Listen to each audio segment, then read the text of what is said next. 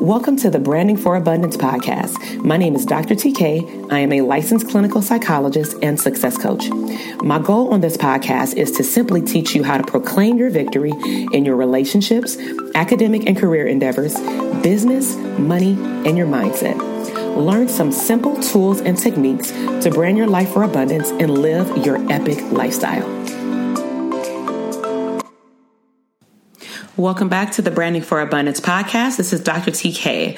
So in today's episode, I want to provide you with some awesome information about the benefits of a business plan, specifically for a therapy private practice. And so I know that in previous episodes, I've given a lot of feedback regarding branding, starting and launching a private practice, growing a practice.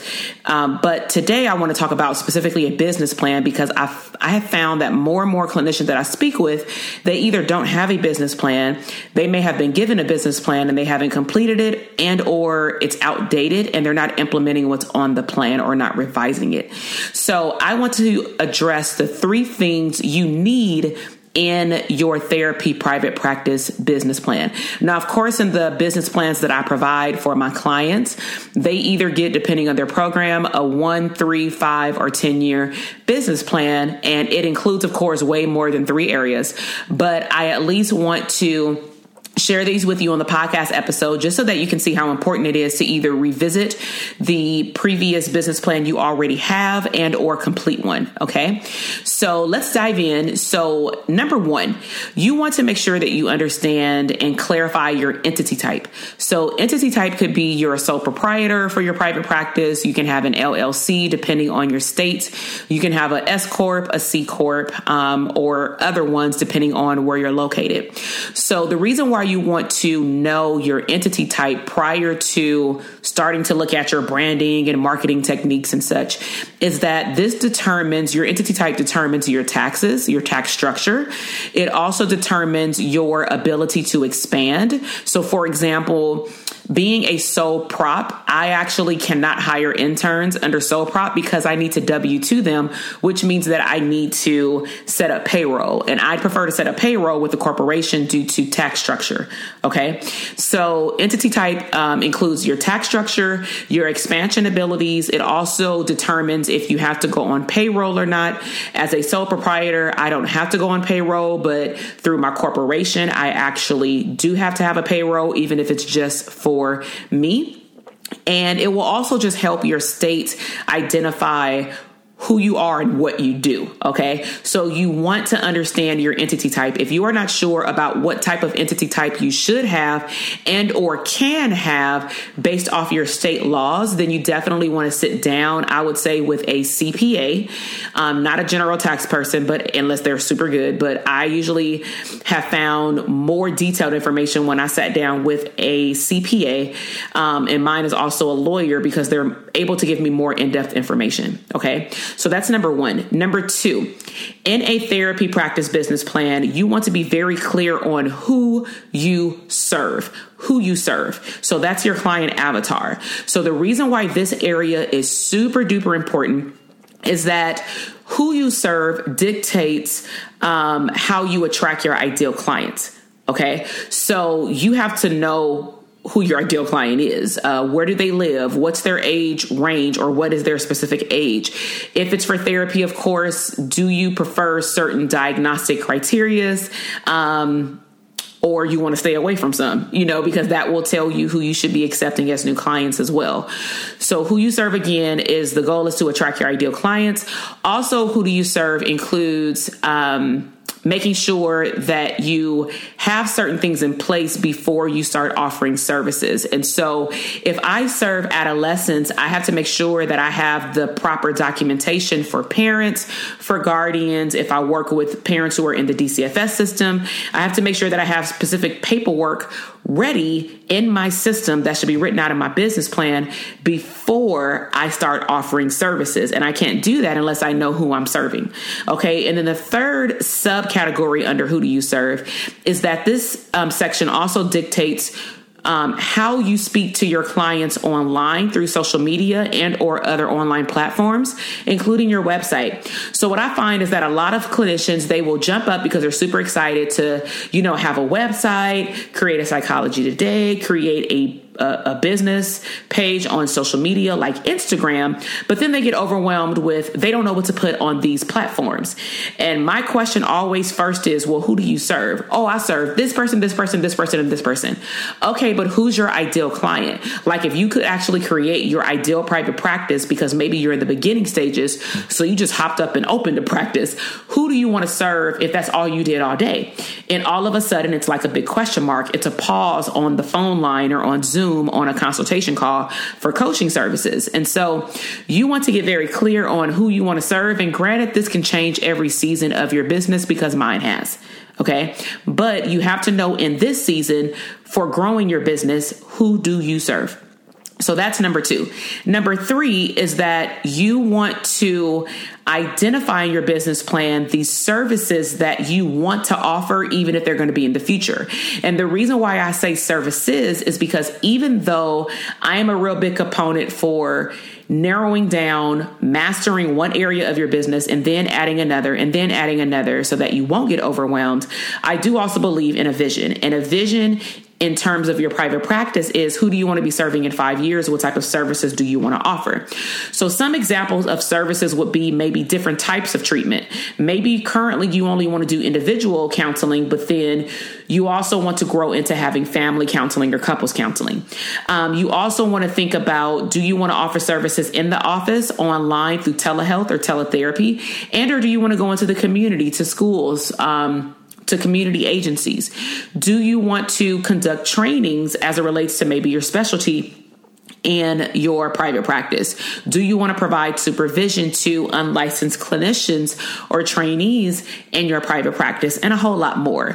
But the reason why services, again, are very important to your business plan is that it also dictates how much you can charge. And also for therapy, it dictates the length of treatment. So for example, someone may come in for individual therapy, and based off their presenting problem, they may only need 3 months, maybe 4 weeks, depending on the severity or mildness of the problem. However, if I have a whole family, that presenting problem may determine that they all need individual therapy. I'm going to continue to do family therapy and refer them out for individual therapy, but it may prolong the process because maybe they need to clear out their individual baggage before even resuming family therapy. So it may prolong their services, and family therapy prices may, of course, vary from individual therapy prices, right?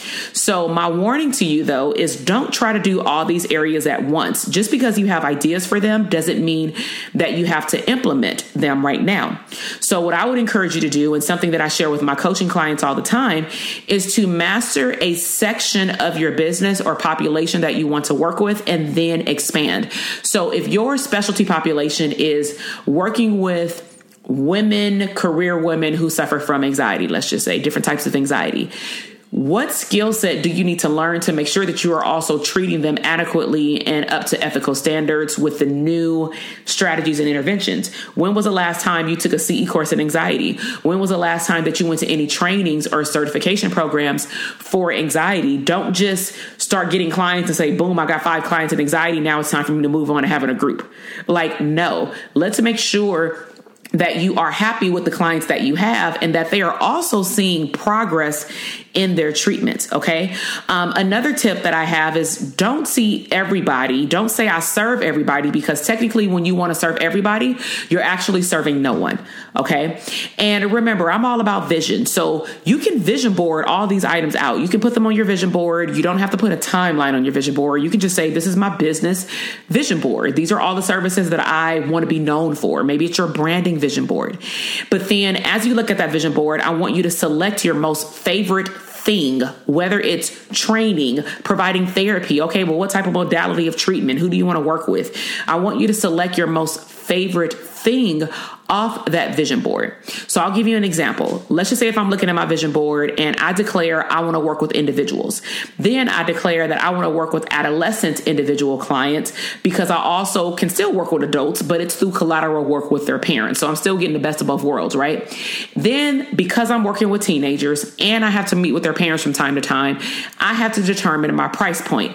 I may have various price points for private pay clients for adolescent kids, because adolescent kids are able to talk versus a 5-year-old. For a 45-minute session, I can actually squeeze in a collateral at the end, because maybe if I'm doing play therapy, that's only going to last up to 30 minutes anyway.